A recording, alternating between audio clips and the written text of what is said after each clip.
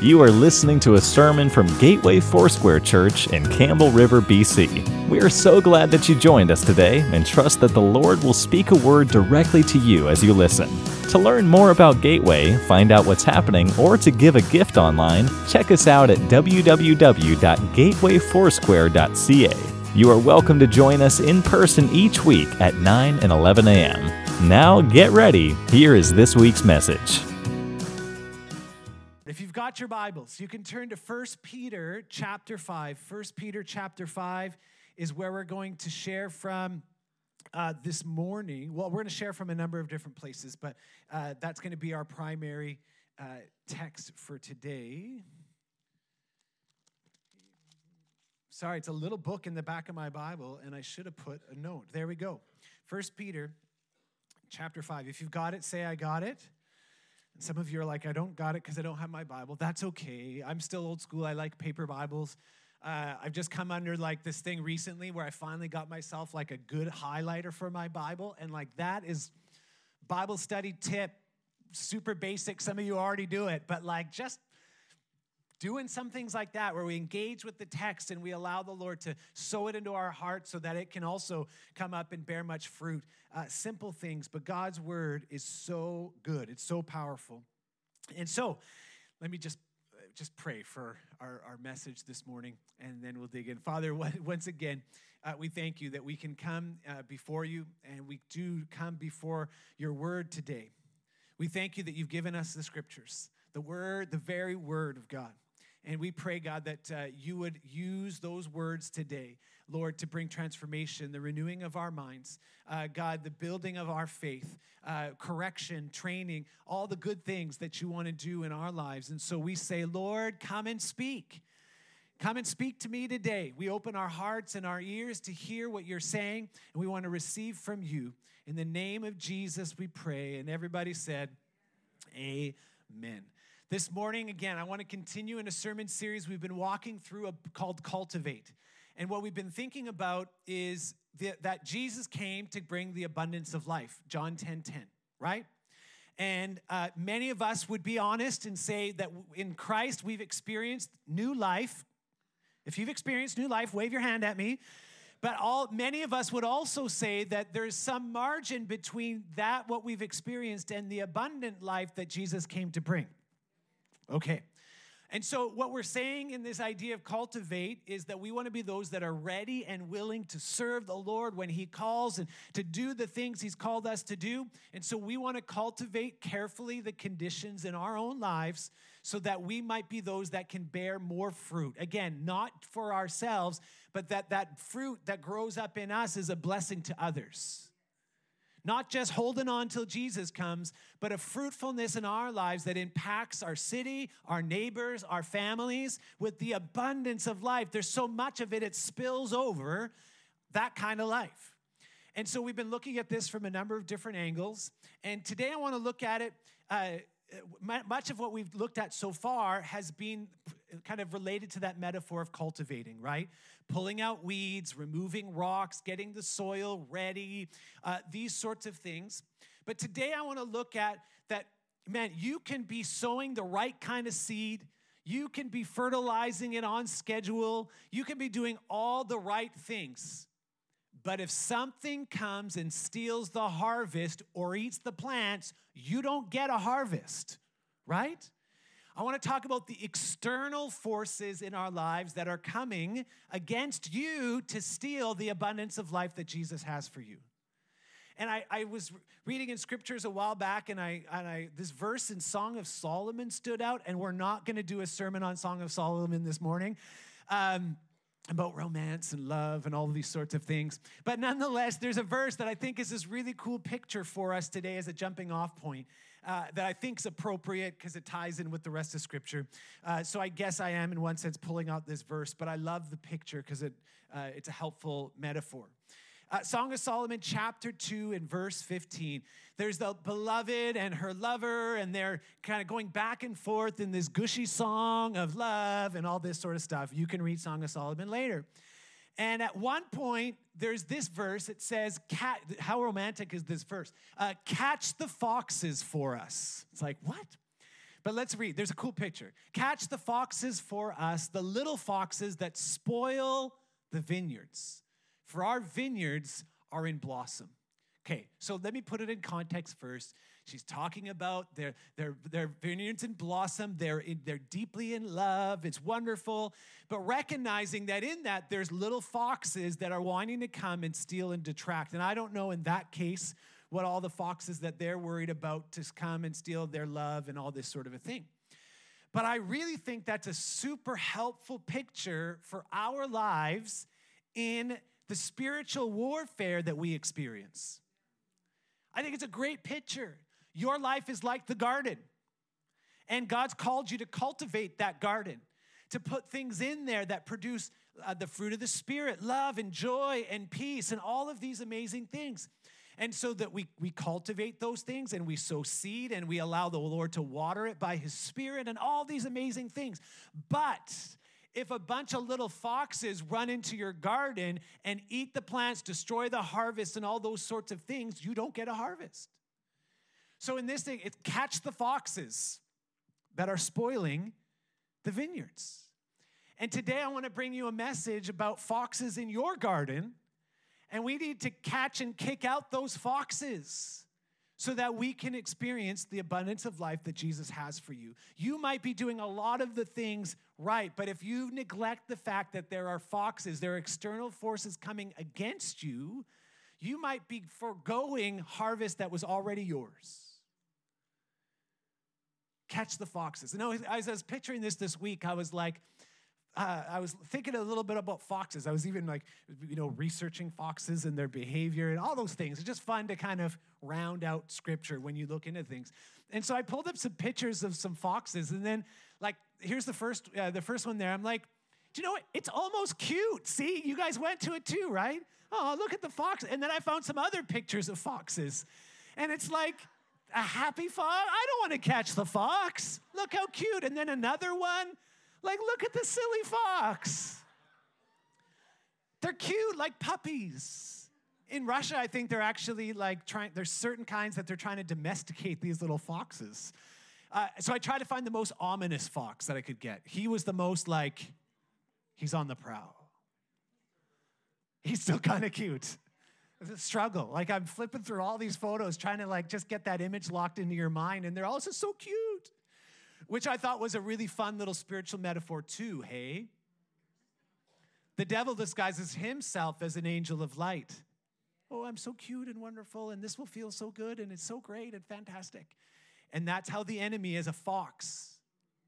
Foxes are known, what? For being conniving, for getting in at the right time, for prowling, and this whole thing, this is a cross-cultural image, this picture of foxes. Or in some cultures is jackals, but a similar kind of looking dog kind of a thing, right? So they sneak in at night, and there's often this interactions and that sort of stuff. And what a perfect picture for the work of the devil. The spiritual work of evil forces that want to come against you. When's the last time you thought about a challenging circumstance that was coming against you and you thought, this is spiritual warfare. I need to fight against it. I have a feeling that some of us are cued to that, and we do that, and we take authority, and we tell the devil to take a hike and all these things. But I also have a feeling that I wonder, and as your pastor, I want to challenge and encourage you this morning. We need to be aware of the schemes of the evil one. Because you don't win a fight you don't show up for. If you don't know the way that the enemy is coming against you, you can't defeat him. So I want to read you some more scriptures to round this out a little bit more. 1 Peter, that's where I wanted us to turn. 1 Peter chapter 5, just the end of the book, and some really good encouragement, challenge for us as we live lives as followers of Jesus. It says this, be sober-minded. Well, that's a good word, and you could preach a whole sermon on that. Be sober-minded. What does that mean? Be in full control of your capacities. Be watchful. Be aware. Don't be distracted. All these sorts of things. Be sober-minded. Be watchful. Why? Your adversary, the devil, prowls around like a roaring lion. Here's that animal picture again. Song of Solomon is foxes, but lions, it's the same picture, right? So what are we being taught here? It is a thing that happens in the life of Christians, that the devil is prowling around and he's looking for opportunities. He's an opportunistic hunter. He's looking for the easy catch, the weak one. It's like when you walk in the woods with your small children, and it's like, man, the small children shouldn't get that far away from us, because if that cougar comes, it's going for them first, right? So you buy a dog that's smaller than the smallest child. No, I'm joking.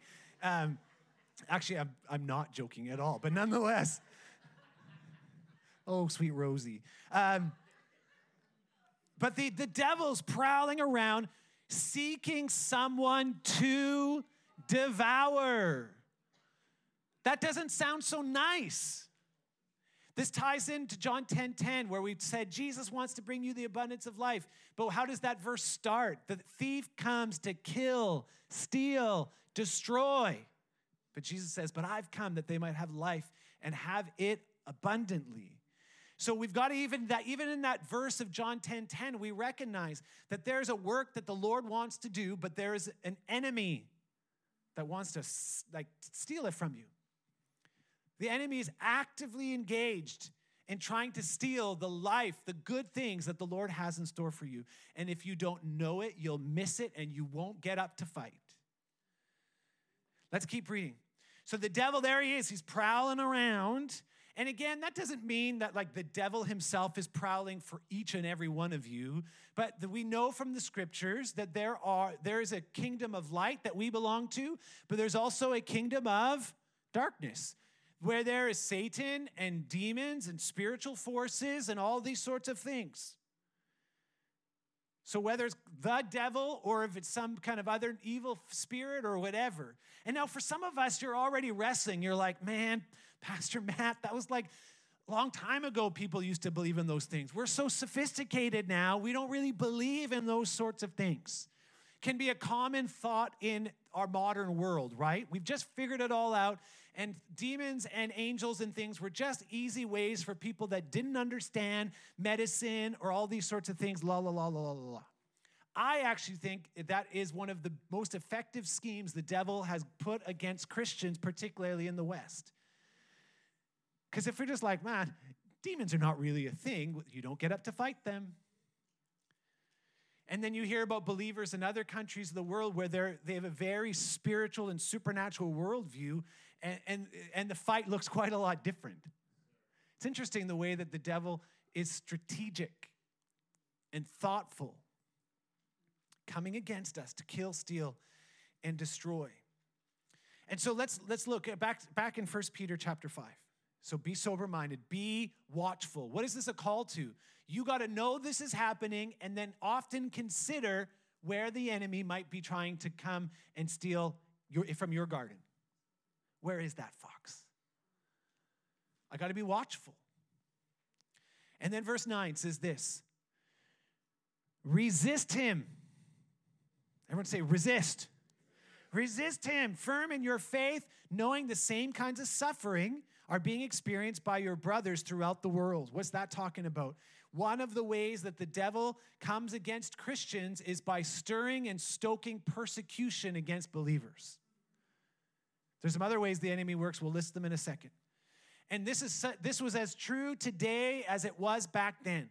In our world, in Canada, like there may be some ways that it can be a bit awkward being a Christian. There might be some circumstances that you kind of like, somebody might look down at you or something like that. But what's really, sometimes we miss it, right? Like, for example, like Nigeria last year, at least 5,000 Christians were killed for their faith. And we don't even talk about it. Like the Americans are like, we're not even sure we can put that on the list of religious persecution. It's like 5,000 Christians. And it's the enemy that's stoking that persecution. That's one of the ways the enemy works. It's demonic. Okay, resist him, firm in your faith. Verse 10, after you have suffered a little while. And man, that verse messes with some of our theology, doesn't it?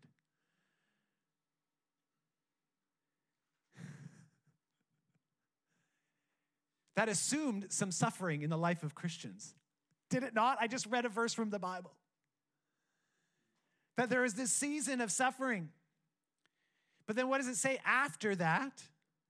The God of all grace, who has called you to his eternal glory in Christ, will himself restore, confirm, strengthen, and establish you.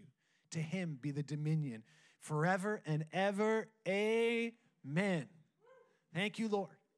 There's some encouragement in the midst of the challenge, and that's what we're going to do today. As I look at the clock, thank you, Jesus. There's 3 areas that I want to challenge us in this idea about spiritual warfare.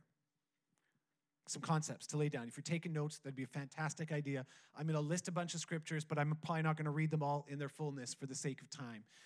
Awesome. First thing, as we think about these foxes prowling around in our garden, we need to have a healthy recognition of the work of the devil. And I wrestled with what word do I use? Like, I don't want a healthy respect for the devil. That sounds too nice.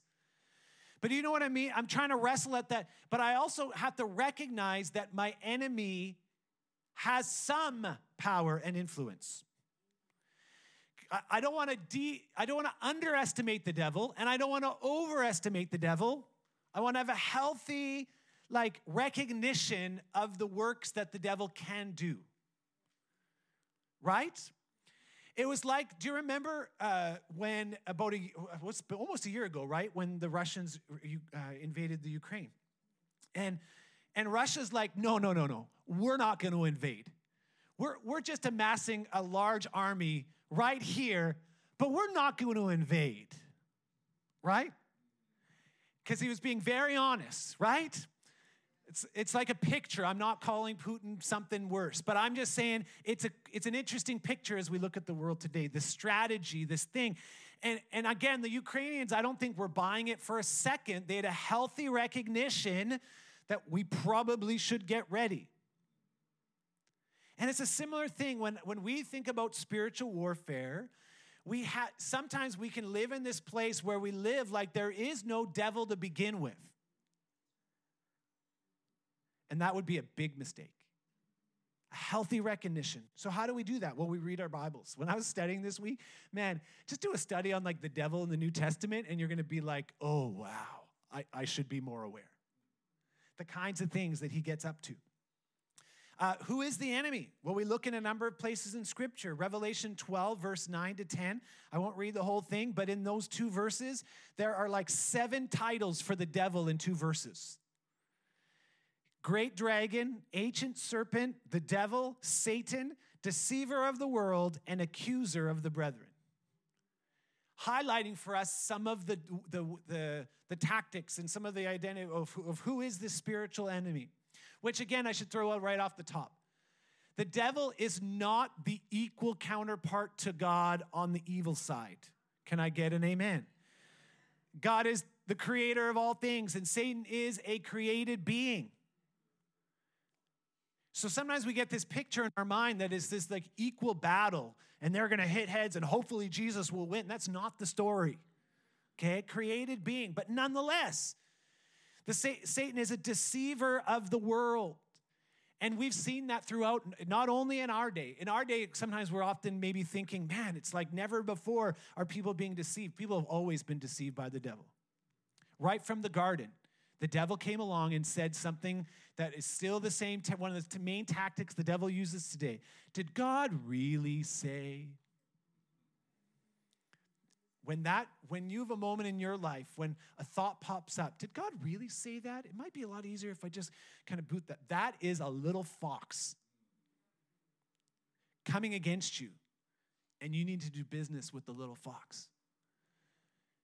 Before that deception, he's the deceiver. He's also the accuser of the brethren, pointing out your flaws and all these sorts of things. And you got to remind the devil and remind yourself, I am washed, sanctified, justified. I'm a son, I'm a daughter of the Most High God. The devil's going to come and try to convince you otherwise. And that's a sneaky fox. And we respond to those lies and accusations of the devil with the truth. We'll come back to that in a little bit. 2 Corinthians 4:4, a few more titles for the enemy. I'll read the first one last. But murderer, liar, the father of lies. Right from the garden, straight on through. Deceit, dishonesty, the work of the devil. And then also in that verse, 2 Corinthians 4:4, the scriptures called the devil the god of this world. Which for some of us, it's like, what? I thought God was the God of the world. Well, yes, he is. He's the God of the whole universe. But Satan, because of the fall of Adam and Eve sinned, they fell, and the consequences of sin were more than just them booted out of the garden. But death came to humanity, these other effects of sin, but also there was a handing over of authority to the devil. And we could do a whole, we probably need, as I'm preaching this sermon, I'm like, man, we need to unpack some of these things a whole schwack more. But the Bible calls the devil the god of this world. What is that implying? That he has some scope and authority and range to operate. So we should be aware of this. Again, John 10:10, he comes to kill, steal, destroy. Mark 4, verse 15. This one's a powerful one too. Some of the other ways that the devil works, some of the ways that these foxes come after us. When I'm preaching this morning, this is going to sound like woo-woo or something like that. But as I'm preaching, as much as I'm faithfully preaching God's word this morning, Jesus taught a parable. It's like I'm sowing seed, right? And one of the things that the devil is doing right now, little foxes, so to speak, are coming to steal that seed from you through things like distraction, through things like you just kind of hear, but you're kind of like not so focused. The devil wants to steal the word before it even gets in your heart. Mark 4:15 says these, and these are the ones along the path, the seeds that fall along the side of a path where the word is sown. When they hear, Satan immediately comes and takes away the word that's sown in them. Jesus said that. Man, that kind of has to, for some of us, that has to challenge our thinking. But the enemy can come even when you're hearing. And so it's one of these things of we resist the devil by saying, God, I'm going to stay focused. I'm going to and all these things where the enemy wants to come and steal. Again, I want to do a whole sermon on every single one of these subpoints. But he steals the word from your heart. 1 Corinthians 7:5 says that Satan tempts you. That's no surprise. Probably don't need to preach very much about that one. Satan comes to tempt you, to sidetrack you, to destroy your life, to take advantage of the desires of your flesh and inflame them and exaggerate them and convince you that a life of sin and compromise would be the path to full life when that's a lie, tempting you. And then 1 Thessalonians 2:18, the enemy can hinder God's work. What? Paul, they wanted to travel to a place and then they were held up. So again, healthy recognition that the enemy wants to come is if you're a believer, the enemy is doing his darndest. And so, man, we should be aware. Here's some good, can I have good news for you? Some of you are like, oh no. My hope today isn't to over-exaggerate and say there's a devil behind every rock. But also, I don't want to under-exaggerate so that we just go out thinking, I'm a Christian. There's no room for the enemy to come against me. All those verses I read to you were written to believers, warning them that the devil's still coming after them. I was reading in the book of Acts, right? Some of you are reading on that Bible reading plan with me. And I even think of, as I was prepping this sermon this week, I'm like, oh, and then I'm thinking about Ananias and Sapphira. The devil so filled their heart, they lied. Oh, Lord. So what do? Healthy recognition. Number 2, starts with an H, because you'll remember it when you're taking notes, right? Holy confidence. Can everyone say that out loud? Holy confidence. Good news, we don't have to run scared from the devil. How do I know that? Let me read some verses for you. Well, one was the 1 Peter verse that I've already said. This is where this idea comes from. It says, resist the devil. And there's other places in Scripture like James 4, verse 7, where it says basically the same thing. But listen to this. What happens when you resist the devil? It says in James 4, 7, submit yourselves therefore to God. Resist the devil, and he will flee from you. Should I read that for you again? Resist the devil, and maybe if you're lucky, he'll take a hike. Resist the devil, and on a good day, resist the devil. Read it. Is it on this? Can we get, oh, you don't worry. Okay, well, you know the thing because I've repeated it a few times now. Your part is he will flee from you. Okay, resist the devil, and what? He will flee from you. You should kind of stand up a little taller. Now, there's a job for you to do. You need to resist. Many of us would like the flee from you part and just kind of go with the flow. It's not go with the flow and he'll resist. I'm just a Christian and he'll flee. No. Resist him and he will flee. Holy confidence. How can that be true? Colossians 1:13 says this. There's a lot of scriptures for today, but on a topic like this, we fight spiritual warfare with the word of God. So we need to get the word of God in our hearts. Colossians 1:13. He has delivered us from the domain of darkness and transferred us to the kingdom of his beloved Son. I love that verse. What is it telling us? It's saying, before you knew Jesus, you lived in the domain of darkness. What is that? That's Satan's domain as God of this world. But Jesus.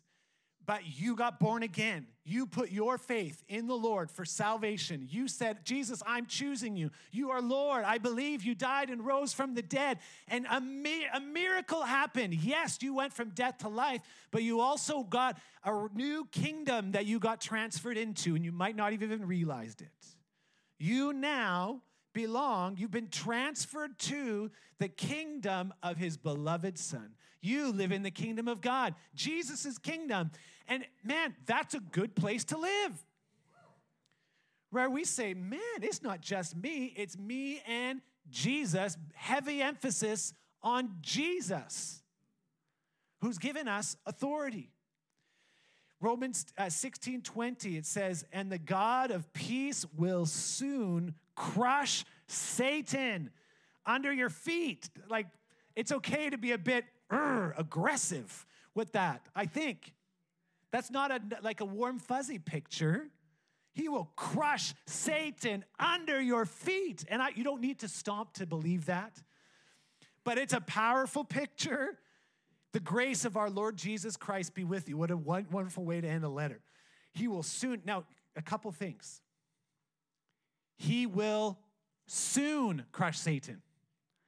Some of us wrestle with this question. God, you could have zapped Satan a long time ago. I wonder if any of you have ever wrestled with that question. It's a similar question to, why is there evil in the world? And I'm not totally going to answer that question for you this morning. What I'm going to say is, God set up a thing, and he's God. He gets to set it up the way he likes to set it up. But good news, he will soon crush Satan under your feet. There's hope for you. Believer, one of the things as you think about heaven, remind yourself that Satan will be cast out in the lake of fire. That sin nature, those foxes coming against you when you get to heaven are going to be gone. It's hard to imagine what that will be like, but how awesome it'll be. Holy confidence. We're not going to run in fear from the devil. We need to build ourselves up in recognizing who we are in Christ. And so that's how, as we could have read in 1 Peter, Peter can say, resist him. Because we can do something about this. We can catch those foxes and boot them out in Jesus' name. Okay, so we talked about a healthy recognition. Man, there was a lot of time in a thesaurus this week to be like, not respect, not all these things, not fear of the devil, but recognition. He has some power. He has authority. We got to be aware, conscious, thoughtful, observant of his schemes. We also, though, don't need to run to the extreme or run in scared. No, we stand in holy confidence because of the work of Jesus, not because you say the right formula in the right way or any of these sorts of things. It's because you belong to the kingdom of Jesus that we have holy confidence. And then the third area that I want to chat about this morning is we need a strategic response. Because again, for some of us, we just like to kind of coast through it and think, well, I'm a Christian. God must be protecting me from all of that stuff. That's a nice idea, but that's not the picture that's painted in the Bible. And sometimes we want to live in the way I want Scripture to be rather than the way that Scripture actually is. And so here's the thing that we can see. We wrestle against principalities and powers and evil forces and all of these sorts of things. The Bible seems to indicate rather clearly. Although I do not have an org chart of the dominion of darkness, and I'm generally a bit leery of anyone that thinks they've got it all figured out. But nonetheless, what we can see from Scripture is the devil is strategic and is organized. So if I'm going to respond, I better get a plan. Again, I was just thinking, I'm not wanting to be like political in this illustration, but I think it's a relevant one that we're all, watching in the news in Ukraine, right? If Ukraine was kind of like, eventually someone will come and help us, right? And let Russia organize and bring the things in, and they're just sitting there in Ukraine. No, we're just going to believe them. They're not going to do it. We wouldn't be standing here where they're still holding them off, right? Again, I don't want to get into all the political dynamics of it, but I think it's a helpful recent picture. They got strategic. They made plans. They organized. They got weapons. They knew what the limitations of the enemy were, and they took advantage of it, and they called in some friends. There's a strategic response required. If you don't show up to the fight, you're not going to win it. A go-with-the-flow approach isn't going to cut it in fighting against the enemy. So what do we do? Number one is right out of our passage. Resist. The word resist, what does that mean? It means to oppose, rebel against, set oneself against, or to take a stand. I like those words. It's like, hoorah, like resist. The devil's an enemy. And it's not surprising the Bible uses military-type language around it. We'll get to the armor of God in a few moments. We'll get there. But nonetheless, we resist the devil and he will flee from us. So what does resisting look like?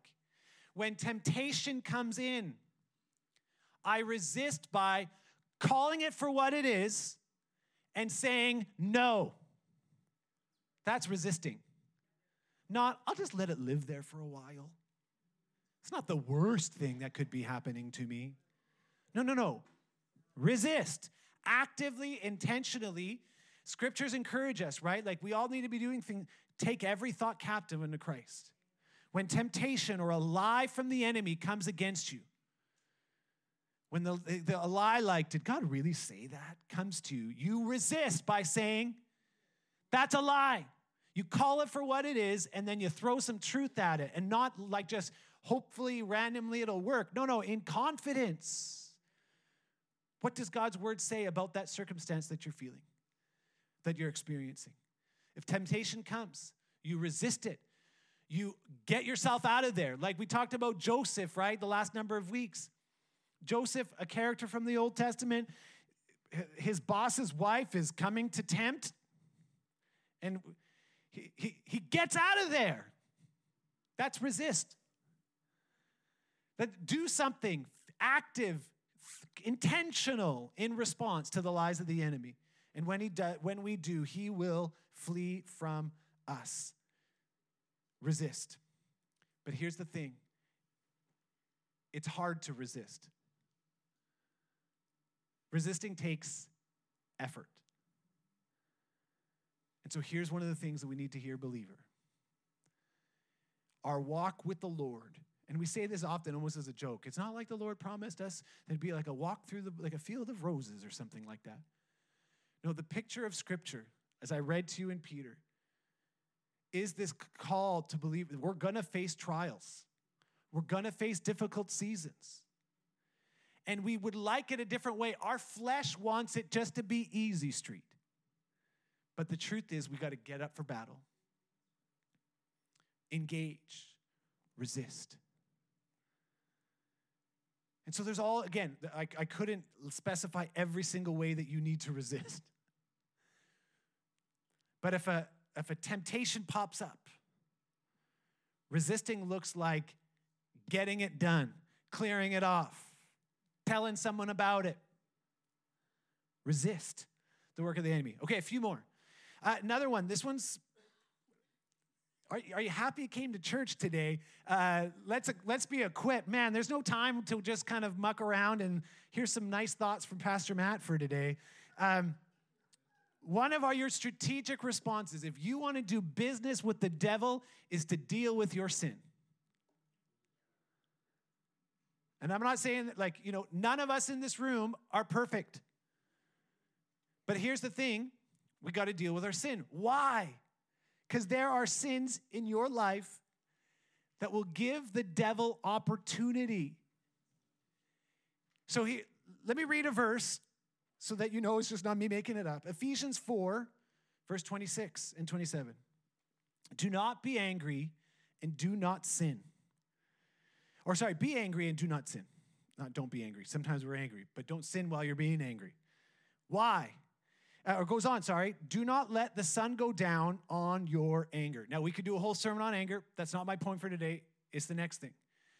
What Paul is saying here is that sometimes when you get angry, that anger skips into a place called sin. It's one thing to be righteously angry. It's another thing to be angry and sinning about it, okay?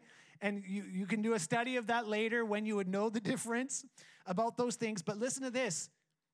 Verse 27, and give no opportunity to the devil. What? The warning is don't sin with your anger. Why? Because if you do, you might give the enemy a little bit of ground. And it's like those little foxes. They're opportunistic. They're going to take that ground. Build a little camp there. Why do foxes build camps? I'm pushing the metaphor. You know what I mean. But nonetheless, I was thinking about this, right? Some foxes, they come in and you never gave them permission. They just kind of came in and came out. But the Bible seems to be really clear that there's some foxes that you might have allowed there. So this is why we need to actively, there's an old school word, mortification. Mortifying the flesh. What does that mean? We're like killing sin in our lives. Because it died already on Calvary's cross, and we need to walk that out in our lives. So again, every time that you unintentionally sin, I'm not worried that the devil then just jumps over you and totally takes over or something like that. But I do think that there are patterns in our lives that if we leave to continue, we allow the enemy space to work. Resist him. Allow the Lord. If there's areas of unrepentant sin in your life, man, this is such a warm and fuzzy message this morning, is it not? But man, I want you to walk in the abundance of life, and I don't want the devil to steal from you anymore. So bring it under the blood of Jesus, repent, and walk out acts in keeping with that repentance. Give the devil the boot. You're not welcome here anymore. Some of you need to out loud pray that over your lives. We'll get to that in a second as well. Okay, a few more. We've got to strengthen weaknesses in our lives. I like what it said in 1 Peter, right? Resist him firm in your faith. When you're firm in your faith, you resist more confidently. When you're a little teetering in your faith, it's like, am I allowed to do this? You know what I mean? So this is just a call to us to continue to pursue the Lord, grow in our faith, spend time in his word, seek him in prayer. If there's areas of weakness, say, Lord, I need you to strengthen that. Abraham grew in faith. Your faith can grow from where you are to where God wants you to be. Keep leaning into him. And I love it because then there's this confidence that it's not about your ability to do it. Our confidence is never, hear me? Our confidence is never in the thing of, well, I've been really good this week. Now I get to resist the devil. No. Your confidence is in Jesus. Can I get an amen? He's made you the righteousness of God. But there also is a call to us to then walk that out in our practical lives in who he's made us to be. And then lastly, because we could go on, and we should come back to this one, this whole topic of spiritual warfare. But we cannot neglect one of the most powerful tools that you have in your fight against those foxes in your garden, prayer. Pray. Mark chapter 9, verse 28 says this. Oh, this one's a powerful one. Okay, Jesus sends out his disciples, and they're casting out demons, and they're healing the sick and all that sort of stuff. Jesus' closest followers. And then in Mark chapter 9, there's this interesting moment where the disciples struggled to cast a demon out of somebody. That sounds like spiritual warfare to me. Okay, that's why I'm pulling this in. It says, and when he had entered the house, Jesus, his disciples asked him privately, why could we not cast it out? Like Jesus had given them authority to cast it out, and they weren't able to. That should give us some pause, hey? And he said to them, this kind cannot be driven out by anything but prayer. And some manuscripts say prayer and fasting. And isn't it interesting? Look at the pattern of Jesus' life. Did Jesus ever struggle to cast out a demon? This isn't a trick question. Did Jesus ever struggle to cast out a demon? No, he didn't. But what else do we see in the pattern of our master? He would get away and pray. I wonder what would look different in our lives if we recommitted ourselves to prayer. The power we might walk in. The victory that might be ours. And again, I wish it was just whatever kind of prayer you prayed. That's good enough. Like, I wish I could preach that. But to me, it seems from Scripture, if we're being honest, that there is a call for us to fight in prayer so that when circumstances come up, that we're those that say, take a boot, devil, and he takes a boot. He gets out of here in Jesus' name. And so what? One of the best things that you can do, Ephesians chapter 6. If you've got your Bibles, I'm going to wrap. I'm not going to finish that sentence. Okay, Ephesians chapter 6. I'm sorry. It's just so good. It tells us in Ephesians chapter 6, I'll read it from my notes, verse 11, put on the whole armor of God that you may be able to stand against the schemes of the devil. Who might be able to? You. Active participation in this spiritual warfare is assumed. If you put on the whole armor of God, so you might be able to stand against the schemes of the enemy. Verse 12, for we do not wrestle against flesh and blood, but against the rulers, against the authorities, against cosmic powers over this present darkness, against spiritual forces of evil in heavenly places. You gotta fight the foxes. So what do? You put on the armor of God. I believe that if you want a great follow-up for today's sermon would be digging through Ephesians chapter 6. About putting on the belt of truth, putting on the helmet of salvation, the breastplate of righteousness. We don't have time to unpack all of these things today, but what I'm saying is that, man, if we're not praying, we're not fighting. So let's pray. Let's boot those foxes out of the garden that are stealing the abundance of life from you.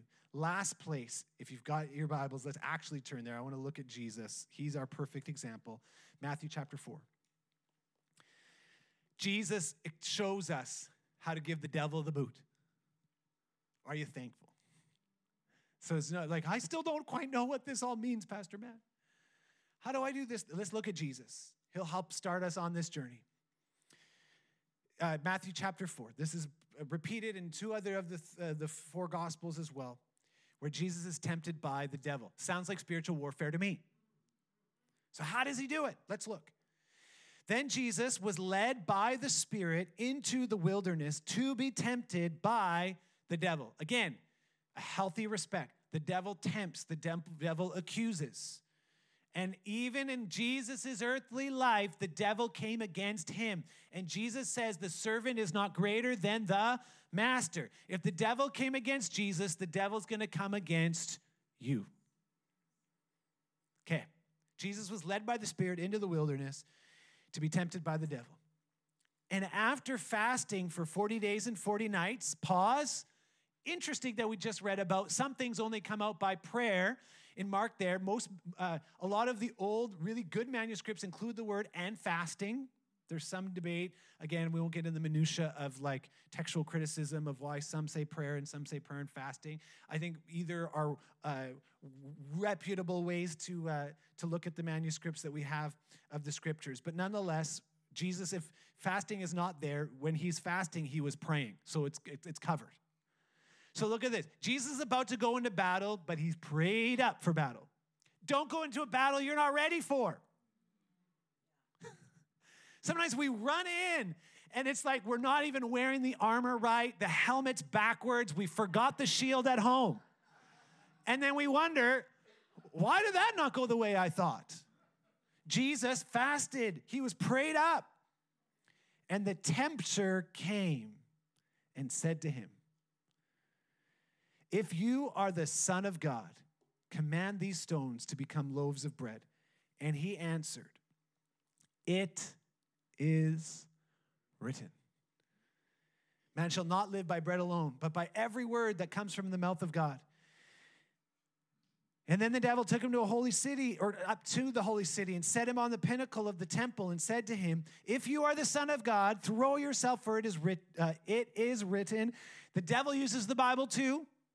He will command his angels concerning you, and on their hands they will bear you up, lest you strike your foot against the stone. And Jesus said to him, again, it is written, you should not put the Lord your God to the test. Verse 8, again, the devil took him to a very high mountain and showed him all the kingdoms of the world and their glory. Well, why is the devil doing this? Because the Bible calls him the God of the world. And he said to him, all of these I will give to you, and I will, if you fall down and worship me. The devil offers Jesus a shortcut. You don't need to go to the cross to earn this back rightfully. Just worship me. That'll be so much easier. The ends justify the means, right? Like, just worship a little bit, and then you can avoid all that sort of stuff. Man, the devil is a crafty fox and is going to play on your desires and all of these sorts of things. But what does Jesus do? He resists him. How? And then it goes on, and Jesus said to him, begone, Satan, for it is written, you shall worship the Lord your God, and him only shall you serve. And then what happened? Verse 11, then the devil left him. And behold, angels came and were ministering to him. In another passage, parallel passage, it says that the devil left and was then looking for an opportune time because he wasn't done yet. But here's the thing, the devil takes a hike because Jesus resisted. He won the battle. And that doesn't mean that one battle is won and done. There's other battles. But one of the key things, Jesus had prayed. He was filled with the Spirit. I don't think that's an insignificant moment in this passage. He was led, filled with the Spirit into this moment, and he was able to stand. Believer, daily you need to be filled with the Spirit to have the strength to stand. Daily drawing not on your own strength of, I'm just going to try harder tomorrow. No. Lord Jesus, give me the strength to stand. Pray. And then, they all go together. And then use the word. That's how Jesus fought and resisted the devil. It is written, and he quoted scripture at him. And the devil takes a hike. Here's the thing. We could go on and on about spiritual warfare, and we maybe should do like a whole sermon series on this. I think that would be really great. But what can you actionably do today in your fight against the enemy? Is you can begin to know your word, know the word of God. so that when the devil comes against you, just like Jesus demonstrated, Jesus didn't just quote some random unrelated verse. No, the devil came with this temptation, and Jesus responded with a relevant counter actual truth to what the devil was saying. So we need to then what do I mean? I literally mean to be like Jesus. When you feel tempted, out of your mouth, out loud, and I'm serious. That's what Jesus did, and we're disciples of Jesus. So if he did it, we're going to do it. And so when the devil comes to tempt you, sometimes we can be very quiet in our heads. But when he comes to tempt, we should out loud. I take that thought captive in the name of Jesus. God's word says, and then we begin to fill in the blank relevantly. I am the righteousness of God in Christ Jesus. I have been born again. I am a son and daughter of the Most High God. And in Jesus' name, I tell this temptation, I tell you, Satan, to flee in the name of Jesus. Out of your mouth. Again, some of us are like, well, that'll be weird and awkward. No, it'll be better. Freedom. Come on. I've gone long. Let's stand and pray. Church, fight the foxes. Get in the fight. Get in the battle. Can we pray before we go from this place? I want to encourage you before you go and just rush out and like, that was nice and maybe a little weird, but that was nice. You know, I want you to, before you go today, I want you to take a moment with the Lord and think about, have you been engaging in the battle or not? Now, here's some good news. I know there are spiritual fighters in our church that are seasoned and know how to do business with the devil. So I know that there's people in this room that if you're like, I don't even know what to do, we'll connect you with someone that knows a bit more of what to do. And they'll help you and encourage you. I'm serious. We'd be better off, like if you're think of the metaphor, right? Like if you're going into battle totally untrained, you're going to find someone to train you. Okay? So if you've already been in the battle, stay in the battle. If you've been in the battle and you're weary, take heart. God will soon crush Satan under your feet. Keep leaning in. But if you're here and you're like, I didn't even know there was a battle. Before you go from this place today, before you and the Lord, I want you to make some decisions and then bring them to the Lord and say, Lord, I know I've not been in this battle. Forgive me. I've missed out. But Lord, today I receive the call. I receive your strength to do it. I receive the instruction of the word. I want to fight the good fight of faith. So wherever you're at, there's a different response, and the Lord will highlight it by his Spirit. But before you go, take some time. Do some business with Jesus. If you need to come and just kneel at the front to have a undistracted moment to come and pray, awesome. The prayer team would love to pray with you today if you need prayer. I'm going to throw one last bomb and then I'm going to pray. You might need somebody to pray with you to be delivered. There might be a battle that you're struggling to fight on your own. And that's when you call other believers, mature believers, to come alongside you. And they'll get alongside you and tell the devil where he needs to go. And that's not an admission of failure or weakness. That's just saying, I need you to fight along with me, brother or sister. There may be a battle you're facing in your life that you've never been able to overcome, that you've wanted to, you've prayed about it, but you just might need somebody to come alongside with you. No, it'll feel better than the possible momentary moment of embarrassment will be freedom in Jesus' name. Let's bow our heads. Father, we thank you for today. And I'm just so grateful for a church like Gateway, where we're willing to hear your word and to be challenged by it and then do something. And so, Lord, I pray, God, as much as we've heard your word this morning, I thank you for the way that you tailor it to each one by your Spirit as your Holy Spirit leads us into all truth. Lord, I thank you for the battles, Lord, that we are better equipped to fight today than we were when we walked in the room. God, you've done work. You've renewed our mind. You're preparing us. We're on this journey, and you're prodding us. You're leading us to life. We thank you that you don't want us missing out. So, Lord, I pray in Jesus' name that we would become serious about our job of booting the foxes out of our gardens. In Jesus' name. Lord, help us to be cognizant and aware of the schemes of the evil one. We thank you for the rich teaching of your word, that we can run to it and you'll teach us even through your word about how to respond, about how to fight. But Lord, today we're coming before you and saying, we're going to get up and fight. We're not going to let the devil steal anymore. We're not going to let evil spirits and forces come against us any longer. We're going to stand up as blood-bought children of the Most High God. We're going to open our mouths, wield the sword of the Spirit in Jesus' name, and see destinies and circumstances changed forever because we were willing to say yes to what you've already accomplished. Lord, I pray in the name of Jesus that we would stand strong in our faith. God, we ask that you would strengthen our faith today.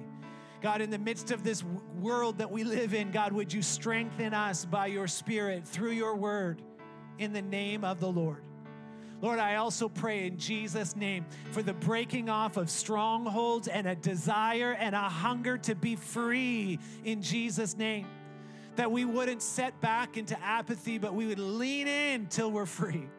So thank you, Lord, for equipping us. Thank you, Lord, for every promise of your word, that as we resist the devil, he will flee in Jesus' name.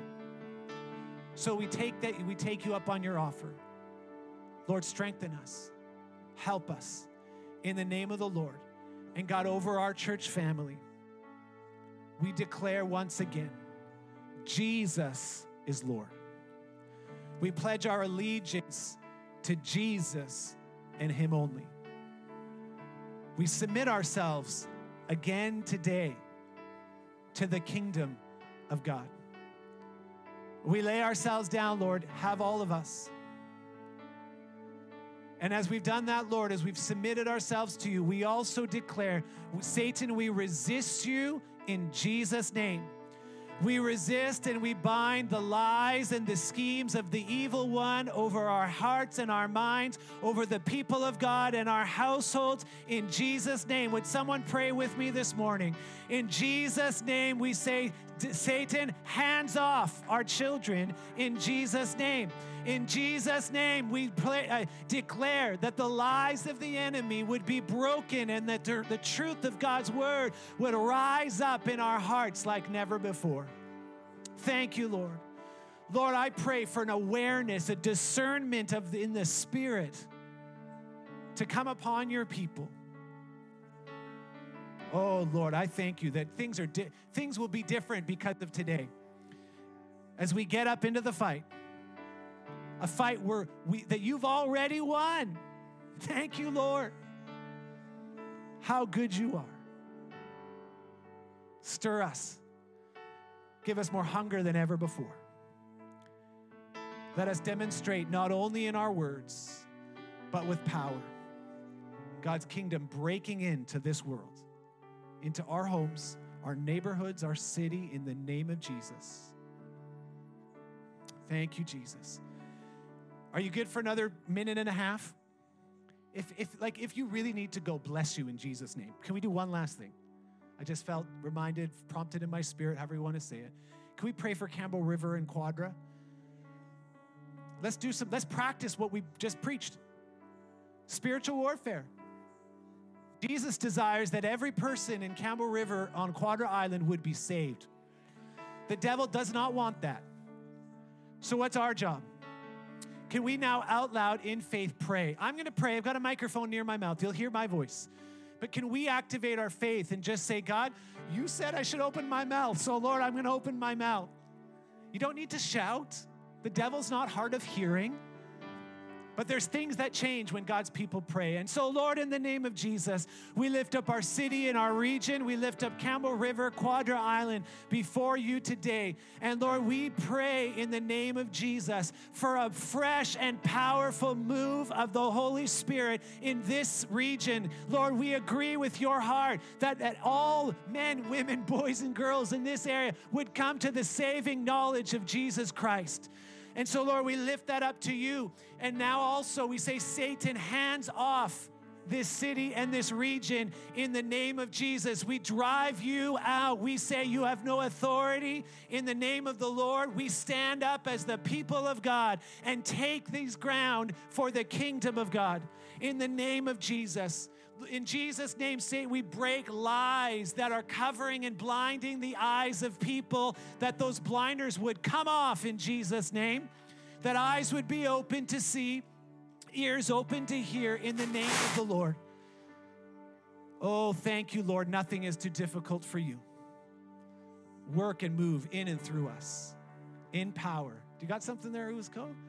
If not, that's okay too. I just saw you and I was like, that looks like Uzko's got something. Wrap us up, Uzko. You get to wrap us up this morning. Well, this is bang on. Ephesians chapter 2. I'll let you guys read it on your own time, the first 10 verses there. Spend time in that. It's an active faith that we have. It's not passive. Verse 8 says, "For by grace you've been saved through faith, and not of yourselves. It is the gift of God." Done. But the active part that we have to do after we decide to receive the gift is verse 10, "For we are his workmanship, created in Christ Jesus for good works, which God prepared beforehand that we should walk in them." That's the work part, working out the faith. So that's the active part that Pastor Matt has been preaching about all morning long. Flip back to the first couple verses. "And you he made alive, who were dead in trespasses and sins." In verse 2, "The trespasses and sins, in which you once walked according to the course of this world, according to the prince of the power of the air, the spirit who now works in the sons of disobedience." So, the bottom line is, we've been made alive in Christ.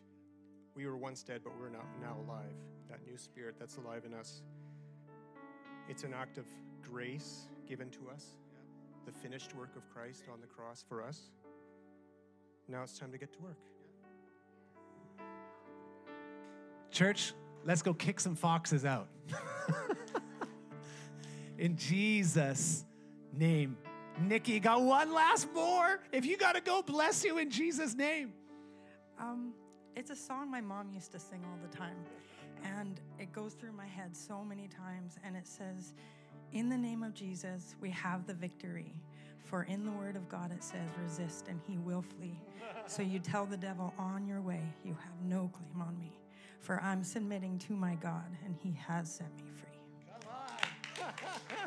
And to that we say amen. Bless you. We love you. Look forward to seeing you again next Sunday. Don't rush out. Chat with somebody. Give someone a hug. Pray with somebody. If you need prayer, we want to pray with you today. Man, the Lord is good. He is up to something good. Let's go take it. Amen. Bless you. Thanks for joining us today. We trust that the Lord has something great in store for you. Do you have a question or a prayer request? Send an email to info@gatewayfoursquare.ca or find us on Facebook at Gateway CR. Don't forget we gather each Sunday at 9 and 11 a.m. at 403 5th Avenue here in beautiful Campbell River. Have a great day.